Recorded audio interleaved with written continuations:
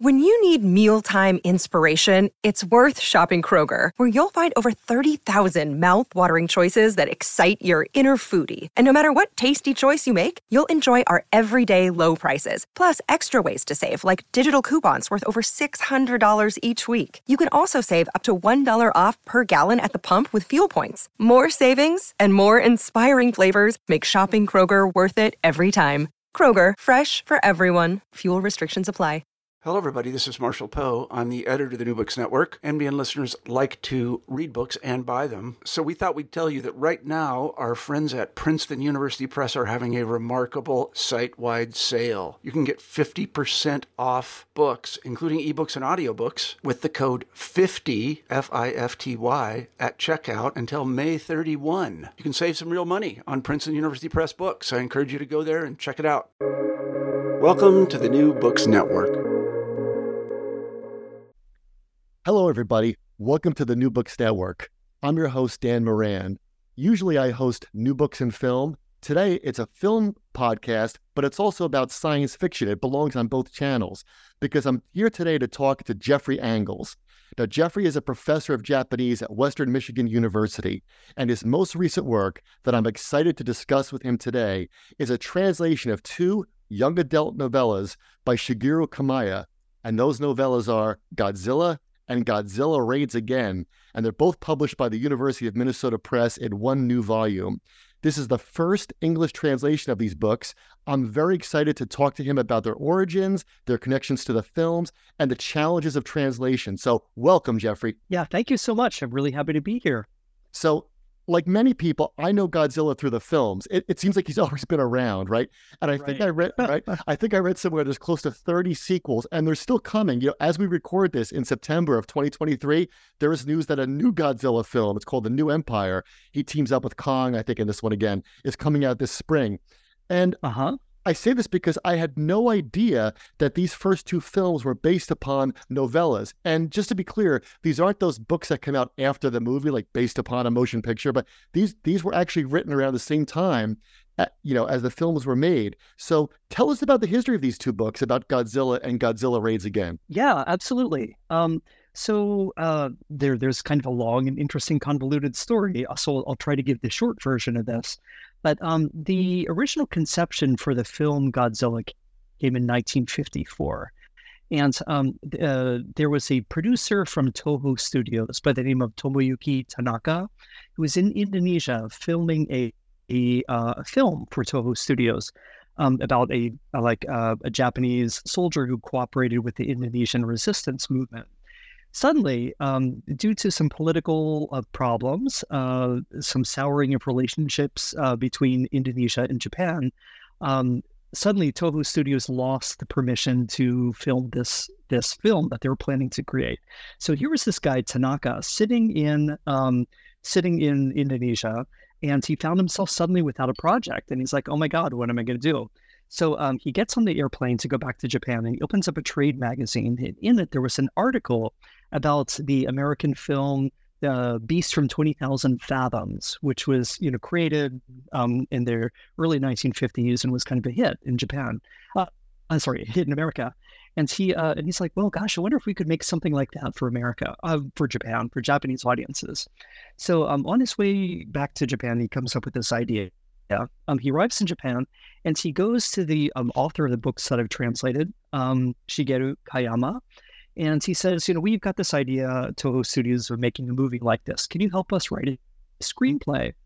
And so the fellow who wrote this work that I translated came up with the scenario for the Godzilla film, for the very first Godzilla film, and he gave it to the people at Toho Studios. They worked on it, they modified it, and then the film was created. So the first novella, the one that's called Godzilla, was based on the 1954 film. And actually, the novella was published the following year in 1955. So this was a novelization, but it was done by the same guy who wrote the scenario for the film. And so I think it was his kind of personal way of fleshing out the story and kind of, putting his own independent twist on it. We know from people's recollections that there was quite a lot of back and forth between the studio. His scenario kind of got changed quite a bit in the process of writing it. So when he sat down to write the novella, I think he wanted to kind of restore some of the his original thinking that got a little bit cloudy or a little bit lost in the filmmaking experience. The second novella that's in this book, Godzilla Raids Again, was written and published right about the same time as the second film came out. So this one is pretty much simultaneous with the film, the second film that came out in 1955. So that's kind of a short history of the way that they came out. So they were in a way novelizations, but they were done very, very close to the time that the film was released. And and so like they came, these two novellas came out, both in 1955, or right about the same time as the second film. Yeah, the collaboration of the director and the studio and the author. The only other example I could think of that was in 2000, was with the film 2001, where Arthur C. Clarke was kind of like writing the novel with Stanley Kubrick, and then like the novel came out with the movie, and so I thought that was kind of interesting. Like oh wow, like someone else did this besides Clarke and Kubrick. Right. No, that's really interesting. A really interesting parallel. So let's talk about Shigeru Kamiya, or more accurately, Koji Yamada, because I learned all this from reading your great afterward. And so, can you talk a little more about him, about the author of Godzilla? Yeah. So this is probably not a name that's terribly familiar to American audiences. To the best of my knowledge, this is the first translation ever of any of his work into English. Kayama was born in Tokyo. His real name was Koji Yamada. But his pen name was Shigeru Kayama, and so that's how people in Japan know him. By the way, it's really common in the Japanese literary world, especially the older Japanese literary world, to take pen names. So one often finds these kind of situations. But Kayama was a young man who was born in the year 1904. He worked at the Japanese Ministry of Finance during World War II. He was not drafted and sent off to the war, but he remained in Japan, where he saw the worst years of World War II, and learned about the horrors of war, developed a very kind of strong anti-war sentiments as a result of his experiences watching all the horrors of World War II go down. He started writing after World War II ended. He wasn't. I get the impression that he was a very literature-loving young man, and so his heart was much more with literature than it was with finance. And so in the post-war period, there was a whole explosion of new magazines after World War II. Like the Japanese population, which had lived through the war and were really tired of the strict censorship during the late 1930s and 1940s, were starving for literature. And so there was this creation of lots and lots of new magazines. And one of them was a magazine called Hoseki, which means jewels. And this became like one of the foremost popular magazines of kind of adventure stories, of mystery fiction, and so on. So this magazine, Hoseki, kind of incubated the careers of lots of young writers, including Kayama. This magazine, Hoseki, had a contest for trying to get new authors and discover new authors. And Kayama sent in his debut story to Hoseki. He won a prize, took home some money, and the magazine published his work. And that was a kind of fantastic adventure story that takes place in the South Pacific, where in the story, some people happen across this strange, large monster that had been forgotten since the beginning of time. So already you can kind of see, like in this very debut first story, like some of the themes that are going to appear in the Godzilla film and in these novels. So that story was the beginning of his career. Hoseki immediately started commissioning other stories from him. And very quickly, he started publishing like crazy. He almost immediately quit his job with the Japanese Ministry of Finance. And he, I think within the first year or so of his career, he published something like 48 pieces, just like an astounding number of pieces. Number might not be exactly accurate, but he was publishing in the 40s, like 40 pieces per year, within the space of just a couple of years. So by the time that Toho Studios approached him in 1954, he was this really kind of up and coming hot guy in the world of science fiction. I might just add that that later on, he continued to write. I mean, Godzilla certainly wasn't the last science fiction he wrote. He lived until 1975, and he wrote really prolifically. His complete works, which was published in Japan, takes up an entire huge bookshelf. It's like 13 thick volumes long. So there is a lot of Kayama out there, and I'm hoping that this is just like the tip of the iceberg, and that people discover him and learn about all the kind of exciting science fiction that he's written. Yeah, I was going to ask you that. Yeah, there's a ton of it. I was going to ask you this later, but I'll ask you now since you mentioned it. Like, did he ever return to Godzilla? Did he return to Godzilla after these two? No, he didn't. And so he wrote a number of essays about his experience with Godzilla and writing for the studios and stuff like that. But he decided not to return to it. He was the author of the first Godzilla screenplay, the novelization, and then the second movie and the novella that was kind of published concurrently. But after that, he decided I don't really want to go back to this. And I can tell you a little bit more about why he wanted to do that if you're interested. Yeah, sure. Maybe we'll get to this a little bit, in the interview, but originally when he sat down to write Godzilla, and he was approached by Toho Studios, he really wanted to use Godzilla as a story to kind of warn people about the horrors of nuclear weapons. Japan, of course, had the experience of living through Hiroshima, living through Nagasaki. Right. And early in 1954, there was a very famous incident in Japan where a Japanese boat full of Japanese fishermen happened to be fishing out near the Bikini Atoll, which is in the Marshall Islands. And that happened to be where the American military was secretly testing the hydrogen bomb. So these poor Japanese fishermen got caught in the bombing. This boat, which was called the Lucky Dragon Number 5, it wasn't very lucky, unfortunately. They got caught in the nuclear blast, and within a short space of time, one crew member died, and the rest were, made very sick by radiation poisoning.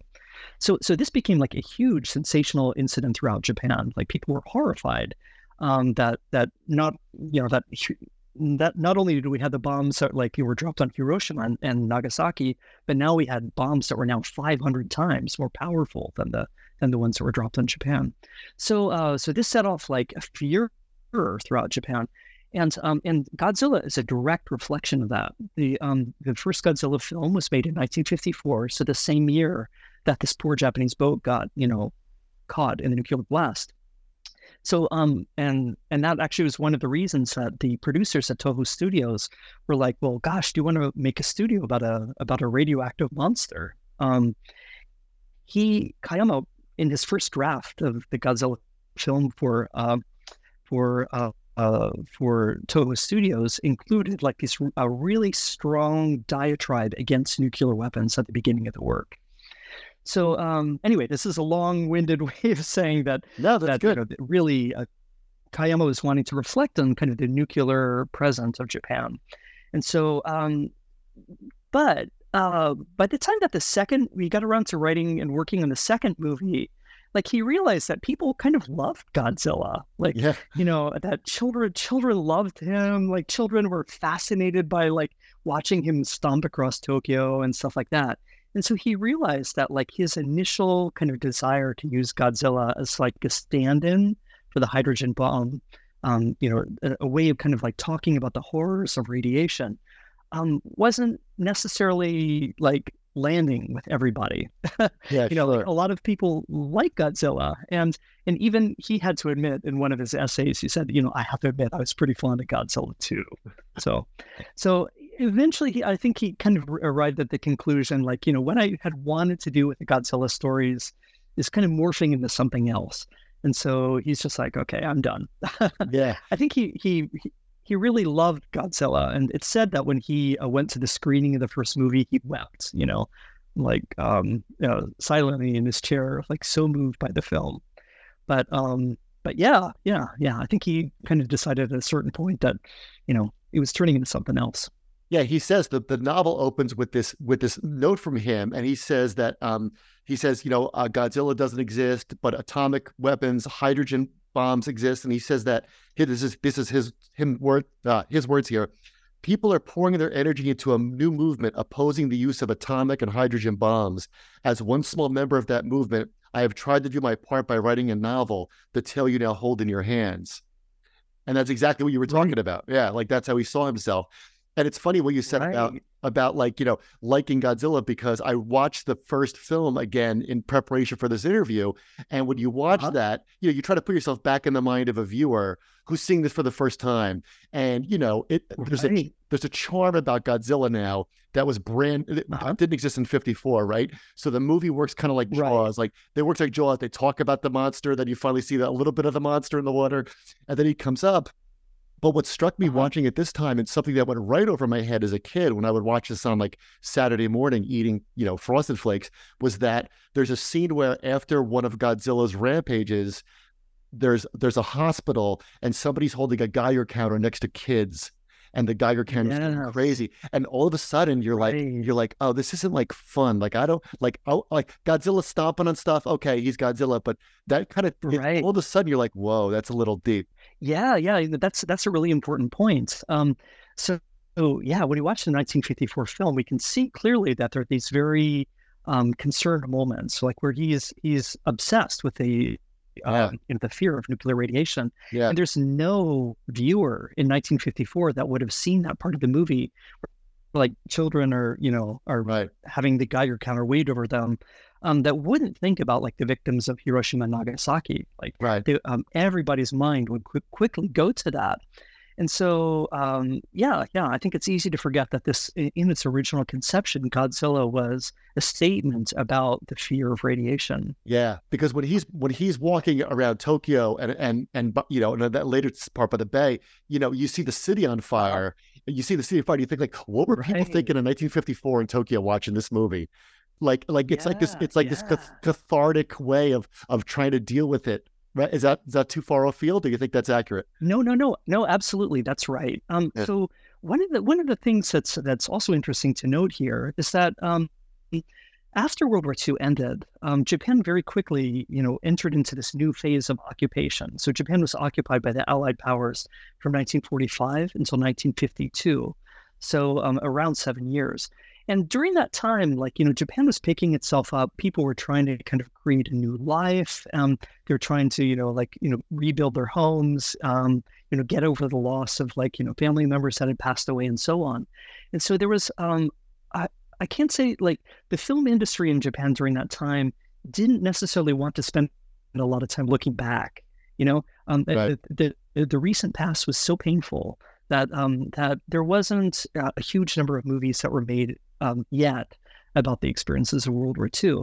So my understanding is that there were lots of people who went to see the Godzilla in the theaters and were just broke down in tears. And these scenes where they're watching Tokyo be destroyed, because they all remembered their own experiences during it. And so and I should add, it wasn't just Tokyo that was destroyed during World War II. Basically every major Japanese city was bombed. And so there was every major Japanese city had big burned out ruins. Mm-hmm. And so, this was something that kind of struck a national chord. There's right after the scene, or soon after the scene in Godzilla with the Geiger counters, the scene that you just mentioned, there's a scene in which we see kind of a television broadcast in the film, and there's this kind of moment of national mourning. Let's say children's choir comes in and sings a song. That also appears in the novella, and there's this kind of moment of powerful mourning as we hear these children singing, and then we see images of the ruins of Tokyo and so on. And again, I've heard over and over again from a number of people that, like, audiences in 1954 were just overwhelmed by this. Yeah. It really kind of like evoked a lot of their own pain. So, the movie resonated very differently with adults than it might have done with children. Yeah, certainly. And certainly, certainly kids today. So if you say to a 10-year-old today in America, hey, you want to watch Godzilla? They're like, yeah, sure. Like they have no conception of what goes on. And so it occurs to me like how different, like, the film is the same, but the audiences are different. And that's what makes it such an interesting subject. So let's talk a little more. Absolutely, yeah. Absolutely. I mean, Godzilla, the film. Oh, I was going to say, yeah. I was just going to add that, yeah, this is a very multivalent thing. Yeah. Adults and children responded to it in really different ways. Yeah. So let's talk about. I want to go back to like the actual plot, because you mentioned earlier that Kamaya's first story was about a monster, that comes to life and things like that. And he draws upon this idea of the kaiju. And I looked up that you have a glossary in the back. So what is a kaiju? And is there anything particularly Japanese about this story or this legend? Yeah. So the word kaiju is basically means like a large monster. And Godzilla was really the first kind of major Japanese kaiju that caught on. In fact, there were no kaiju movies, no movies about gigantic monsters in Japan up until this point. I mean, yeah, there were monsters in Japanese movies, but nothing on this scale. I should add, by the way, that Godzilla was the most expensive film ever made in Japan up until this point. It was not just a big monster; it was a big budget, and I think that comes through. And like, if you look at all the detail, in that first movie from 1954. But anyway, I'm getting sidetracked. The word kaiju is made up of two characters. The first character, the first letter that writes it means scary or weird, and ju means beast, wild beast. So a kaiju is basically a big scary beast. The word actually goes all the way back to Old Chinese, and so it wasn't a word that was necessarily invented for this film. But the word kaiju was frequently used in the publicity surrounding the film, and it was used in the book itself. So the word, with the popularity of the Godzilla film and in the book in Japan, the word kind of caught on and became like, entered into common parlance. That's really interesting.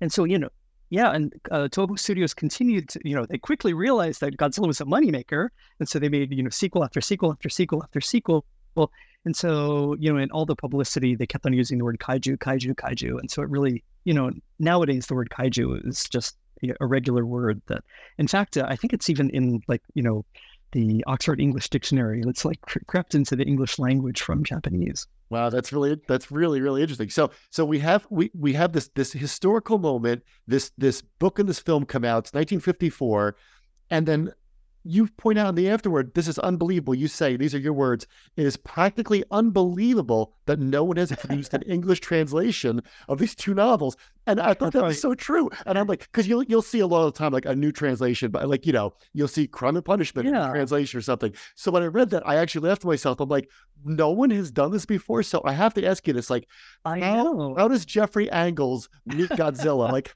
how do you become the Godzilla translator? It was just me kind of like, picking this up as the pet project and deciding that I was going to go with it. So I was in Japan at the time of the 2011 disasters and the Fukushima meltdown. And it was like the scariest thing I've ever experienced. And so I, like many Japanese literature professors in the US, once I went back to America, I started, introducing, like making a new course about disasters in Japan. And, if you teach a class about disasters in Japanese literature or whatever, that's a class that's going to get pretty heavy pretty quickly. So I originally stuck Godzilla in there, partly because I'm a kaiju fan and I like the movies, but also partly because, I wanted to like lighten the mood of the class, well, a little bit, and, give students something that they wanted.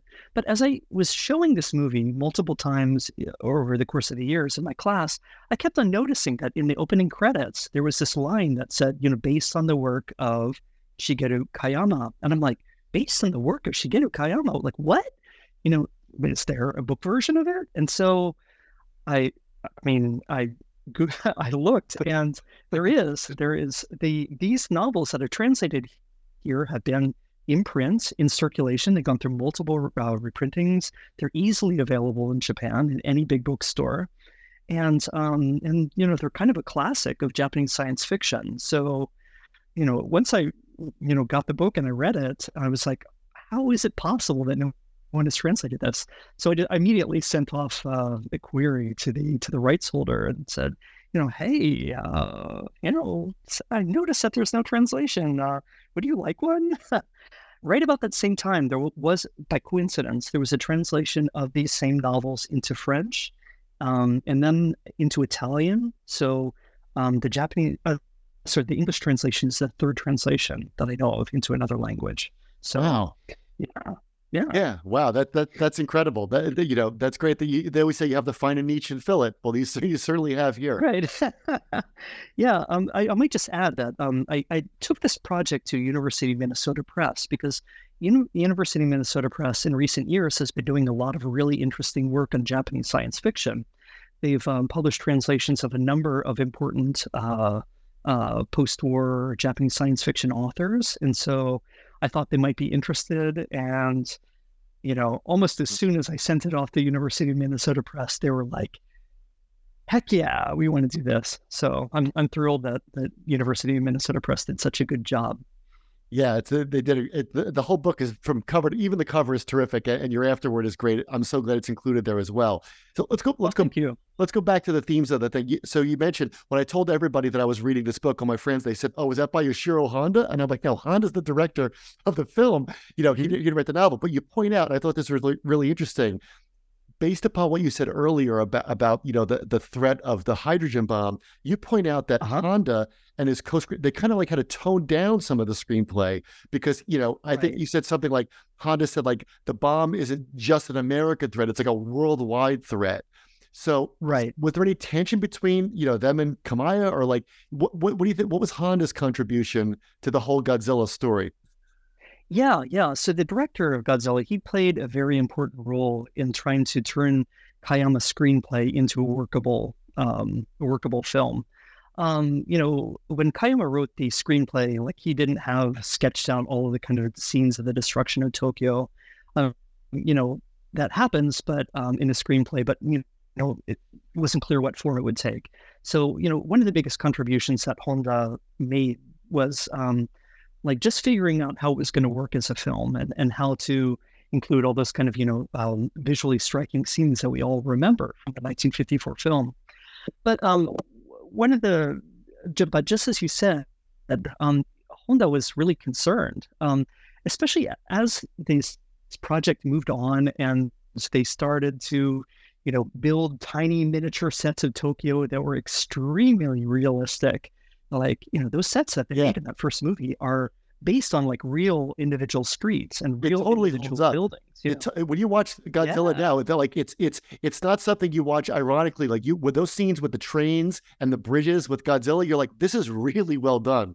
Yeah. I mean, especially for 1954. Yeah. We're also used to like CGI and stuff like that now. But yeah, I mean, this is truly a well done thing. So because of all of these tiny sets and all the kind of complications of like, how to make the monster work and be realistic and stuff like that, it ended up getting very expensive. And so this project ballooned out of control, the budget. And Honda was like really, really, really worried. He's like, oh my God, I'm leading the studios down this very expensive path, and I'm not sure if it's going to work or not. So it said that his wife recollected that for like half a year, Honda was walking around biting his nails and worried all the time, like thinking that he may have ended his career by maybe creating an expensive film that no one was sure if people would like it. No one was sure if it would be a success or not. But to kind of return, I think, to your main question. One of the other things that he did was, in order to kind of make it palatable to a mainstream audience, he wanted to tone down the anti-nuclear message. Kayama, when he wrote the scenario, he really wanted to talk very, very directly about the bomb. But Honda, the director, felt, if we make it too heavy-handed, it's just going to kind of come across as a protest film. And, do people really like protest films? Are they going to go see it? So he had these questions. And so he toned down a lot of those anti-nuclear messages. I think actually that's one of the reasons that this novel, that the written version of it is kind of so important, because this was Kayama's chance to sort of reassert some of those anti-nuclear messages that he felt should be at the very core of the story. Yeah. And nuclear weapons, of course, come up as a motif. You can't read these and not think of the hydrogen bomb and think about nuclear weapons today when you read these. But it's right. So you get Kamaya's assumptions about these weapons on every page and every syllable. But it was also interesting that there's a lot of assumptions about science and scientists in these books when I read them, right? Like, they both feature scientists who are asked to use their knowledge or their inventions, like the oxygen destroyer, to defeat Godzilla. Right. So can you talk about that a little bit? Like, is that something that you find are the assumptions about science specifically of a certain place and of a certain time year? Are they more universal? So what do you make of that? No, I think that this is a kind of universal concern. I think that, like, if we think about the recent release of the film Oppenheimer in the U.S., that's a film that explores what are the ethical responsibilities of scientists, especially like when a scientist comes up with something that could be used as a weapon of mass destruction. What should their ethical position be? Right. And that's that was something that people who had knowledge of the atomic bombings of Japan were thinking about. Was the use of the atomic bombs in the end of World War II ethical or not? Some say yes, it brought the War to an end quickly. Other people say no, Japan was on the verge of surrendering anyway. Why drop a bomb upon a city that had been pretty much completely unbombed until that point? Right. With huge civilian casualties, when that wasn't necessarily absolutely necessary. So there's different schools of thought, but yeah, I think Kayama's questioning in this novel is like, what is the ethics of science?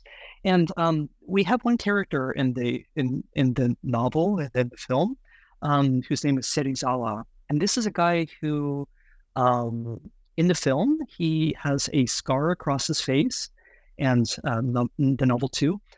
There's no description of where that scar came from, but I think it's included there to kind of give us the impression that somehow he had lived through World War II, seen the horrors of war firsthand, and didn't want to go back there.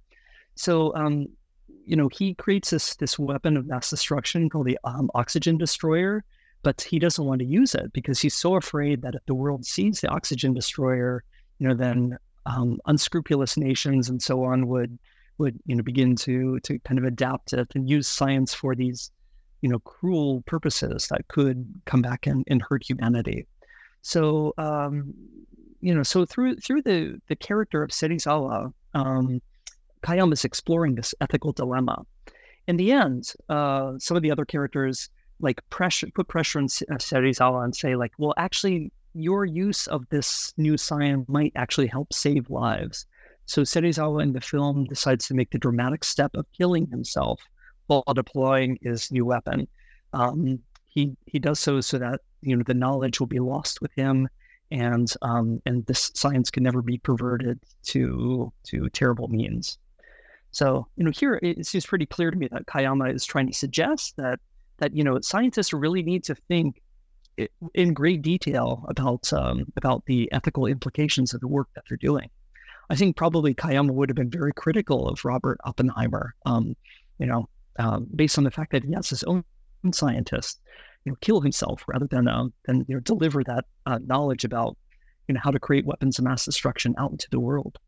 There's another ethical debate in the novel too, and also carried over to the film, because you find out that the professor is a zoologist, and he doesn't want, his whole thing is we should be studying Godzilla to see how it survived the radiation. But there's also the argument, like, well, we can't study this thing as it keeps wiping out cities. So what's the right thing to do there? Like, that's another debate that comes up. Right. Yeah. That's very interesting. I'm glad you mentioned that. There's also one interesting point here.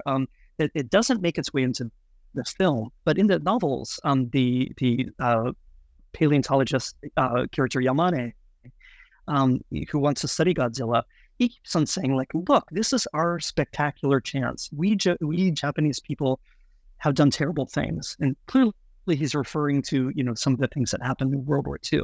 He says, this is our chance to kind of make up for the rest of the world. So in a very kind of indirect fashion, Kayama is kind of touching upon this very complicated and problematic issue of like, how much guilt do the Japanese people have for World War II, and what do they need to do to kind of make it up to the rest of the world? So, right. So there's a lot of like really interesting ethical questions, posed by this book. Yeah, and it reminded me too. You just made me think of like, there's a whole history of that in literature, like, with Frankenstein, or with even in a lighter note, something like Jurassic Park. Like, wouldn't it be great if we could replicate the DNA from these monsters and we could study them? And then, but who's to say who should be doing the replicating, and who's to say who should bring the creature back in Frankenstein? So it's funny that for a book for young readers, it takes those really complicated, and it doesn't really choose either, because both the paleontologist and the army have a point. Right. They each have their own role. Yeah, they each have their own role, yeah. And also, one more thing before we move on, it's so funny, I was also stricken by how much the novel and the film have this in common, which is that you forget this if you have been away from the films for a long time since you were a kid, is that there's this whole aspect of the stories about how the government has to deal with a giant monster walking out of the bay. So you get to see all these people with maps and calling the police and like, what is the proper way, and they're like, there's always a guy with a map with a pointer saying, we've located the beast here. And, but like literally, like, what would you do? Like, what's the proper response? Should you study it? Should you blow it up? Should you use the secret weapon? And every time the scene changes in the book and in the film, you're kind of on that wavelength for those people. Right. Yeah. Just as a small aside for the kaiju fans out there, in the audience, in the wake of the Fukushima meltdown in 2011, a few years later, there was a movie made in Japan called Shin Godzilla, or which translates to New Godzilla. Yeah. It's a great movie. Yeah. I totally recommend it to everyone out there who hasn't seen it. In English, I think it's just called Shin, meaning new, and then Godzilla. But it basically pretends like Godzilla never happened. But what would happen if Godzilla appeared today? And half of the movie is kind of dedicated to bureaucratic messes. Like, how would you deal with like disasters on this big scale? So, yeah, that's what I loved about it so much is you literally see bureaucrats running from office to office. Just like a day at work, like, okay, what are you going to do? And it's like, it kind of makes you think like, yeah, what would you do? Like, we're used to seeing the monster movies where you see street loads of people running away, and someone always drops a child and has to pick up the child, and the footprint's going to come down. But what does the Coast Guard do? Okay, where are they going to go? Right. Yeah. So let's move on to your translation, your actual translation, because I thought this was really interesting. And before we get into it there, I want to ask you about the challenges of translation in general. So I've spoken to people who have translated literature from other languages into English, and I've read a lot of translators' introductions to novels I love, and a lot of them will say, well, there's a lot of judgment calls, there's a lot of compromises. One person actually said to me, someone said, it can't be done. It almost can't be done. You almost can't translate it. So we could talk about Godzilla, but generally, like, what are the biggest challenges of translating anything for a non-speaker of Japanese or any language? Yeah, that's a huge question. How many hours now? So, just in a nutshell, I think you're right that in translation there's always a series of judgment calls and compromises. The Japanese language and the English language are fundamentally different in a lot of regards. Sometimes you don't have to include, there's certain information you don't have to include in Japanese, which you do in English. Like, you never have to use the word he or she in Japanese if you don't want to. It's just, you don't even need to use pronouns at all. It's like, it's a remarkably flexible language in that regard.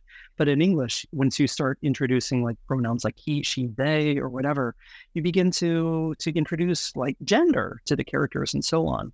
So like, what each language is kind of forced to convey by the very structure of the language differs from language to language. And so those are the places where you're making judgment calls and compromises. I might differ a little bit from your other informants who said, it almost can't be done, because I do think that translation can be done. Otherwise I wouldn't be doing it. I think that there's something grand about translation. We're striving to kind of recreate work in another language. But we should recognize that in the process of recreating it, it's kind of like taking a building apart by its bricks and sort of reconstructing it in another place. The order of the bricks might be slightly different. Sometimes maybe a wall might be, a slightly different place than it was before. But I think that ultimately we are able to get to a similar kind of looking structure, overall. Yeah. So, that's kind of how I feel about it. Another metaphor I like to think of is kind of taking liquid from one vessel and kind of pouring it into another vessel. Maybe the form that the liquid takes is slightly different depending on the vessel that holds it. Yeah. In this case, the vessel being language, but nonetheless, it's hopefully it's still the same liquid, and hopefully it still looks transparent. As you look through it. Right. You're not supposed to notice and translate. That's funny, because I wonder if you ever do anything with your students, because one example I have from my own life is I don't speak Homeric Greek, or I can't read it, but just as an exercise, when I would teach the Iliad, I would give my students, say, 15 translations of the first sentence about Achilles. Yeah. And that was kind of like, well, what is this translator up to? And what does this convince you that the poem's about? So have you ever done anything do you ever do anything like that with your students, where you talk about the way you can translate particulars that way? Yes. No, I think that's a great exercise to do. I do something similar. Haiku are one of Japan's, very famous exports. And so certain very famous haiku have been translated dozens, even hundreds of times. Yeah. And so one of the things that I like to do is I like to take, a very famous haiku and show multiple translations of it, and talk about how they're different and what different kinds of impressions they give, and so on. And for many students, that's completely enlightening. It is. It was enlightening for me. Right? Students don't have that. Yeah. They'll ask you which is the right one. Well, which is the right one? Right, and they're well, if you do a literal translation, it's unreadable and it's not poetic anymore. So you have to try to do something. But it's always that's what I think is so interesting about translators. So let's go into your specific translation here. So when I read these novels, something that occurred to me, my take on them was that these are books for kids, but they're written with very kid-friendly prose. Now, I'm taking this all on trust with your translation, right? There's lots of adverbs, there's lots of short paragraphs, there's tons of onomatopoeia, a lot of bams and crash and booms.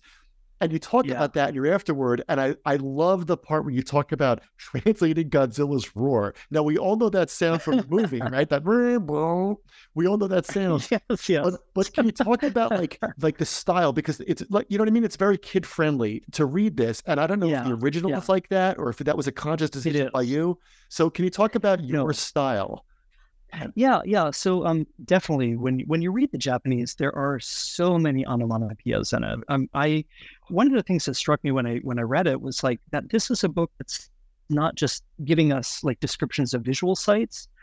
It's also giving us auditory experience as well. Right. In places he describes even scents, like the scent of the city burning and stuff like that. So I think that Kayama is trying to kind of give us more than just sort of a visual impression of what Tokyo might have been like as it's being destroyed. He's constantly filling the pages with sounds, and honestly, there are places in the book where there's so many sounds that it almost became ridiculous in the process of translating. There's one after another, after another, after another, after another. And, I thought, should I try to tone that down and make it, a little bit more sort of, less sound centric, but then, that would give a false impression of what's actually happening in the original. So I decided to embrace all the sounds and try to include, wherever there was something like a sound in Japanese, I tried to include a sound in English. That didn't always work, because sometimes Japanese is a language that is so filled with onomatopoeias. There's so many of them. One that I talk about in the afterword is a very particular onomatopoeia, meri meri, and it's in English that doesn't sound like anything, But in Japanese, that word is used to describe like the crumpling of a piece of metal or the crumpling of some structure. Like if a car were to run into a wall, you might say that the car crumpled up many. And so, like, that was like things like that. I didn't quite, Right. I struggled to find an equivalent onomatopoeia in English, but but I definitely wanted to try to include as much sound as possible. So sometimes I put the onomatopoeias in like capital letters, Yeah. lots of, Lots of exclamation points. Exclamation points. And, Kayama actually does that in Japanese. He uses exclamation points a lot, which is, not exactly typical for Japanese. Right. But yeah, he did that. About Godzilla's roar. This was hilarious. This was hilarious. The thing, the gwa. I thought that was so funny. You're like I'm stuck with gwa. So could you tell that story? Yeah. So in the written text, whenever Godzilla roars, it sounds something like gwa or some kind of variation of that, something close to that. And when I wrote that out first in English, at first I was tempted just to write roar, but then in the second novella, Godzilla Raids Again, the second kaiju, a second big monster comes out of the sea, and this second monster has another distinctive roar that's different than Godzilla's. So obviously I couldn't collapse them both into the same thing. Plus, kaiju fans, people who love these movies, the different roars that the monsters had kind of almost became like calling cards for the individual characters. And like kaiju fans and stuff like all know the individual roars of every monster, and they imitate them, and all kinds of stuff like that. That's part of the fun of the whole Godzilla franchise.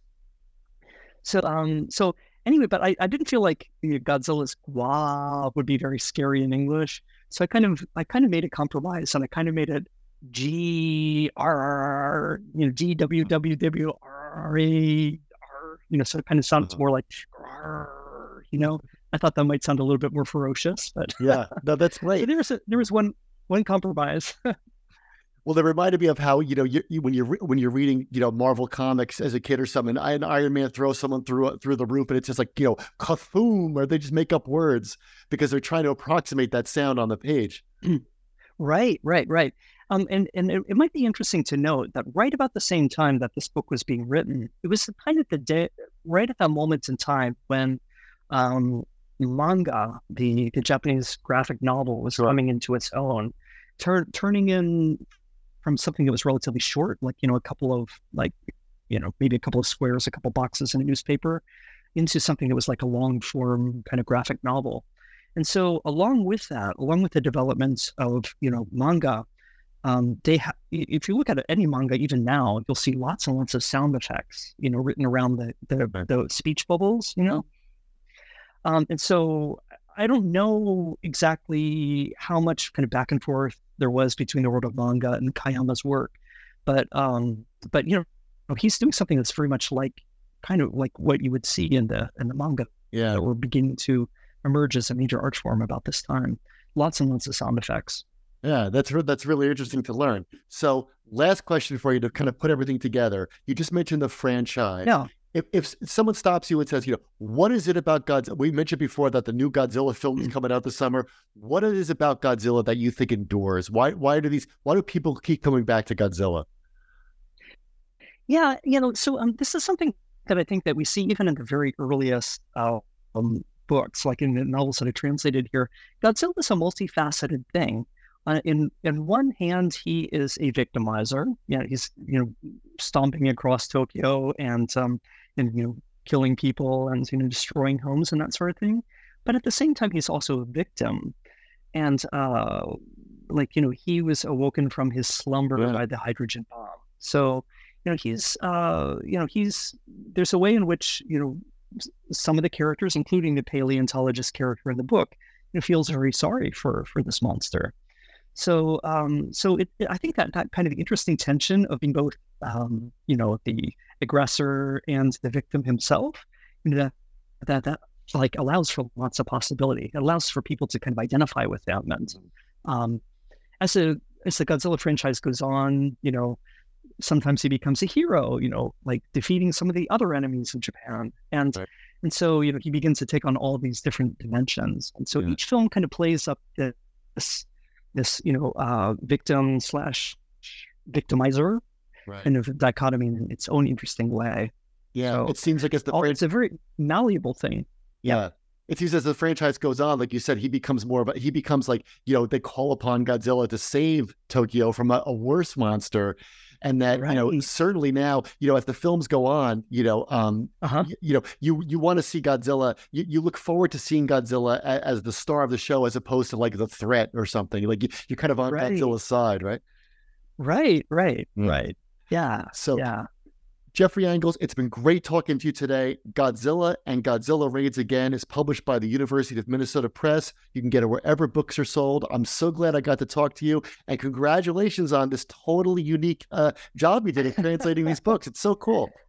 Thank you so much. This was a lot of fun. I'm really happy to share my kaiju passion with you. Excellent. Well, I hope you all pick it up. Talk to you soon.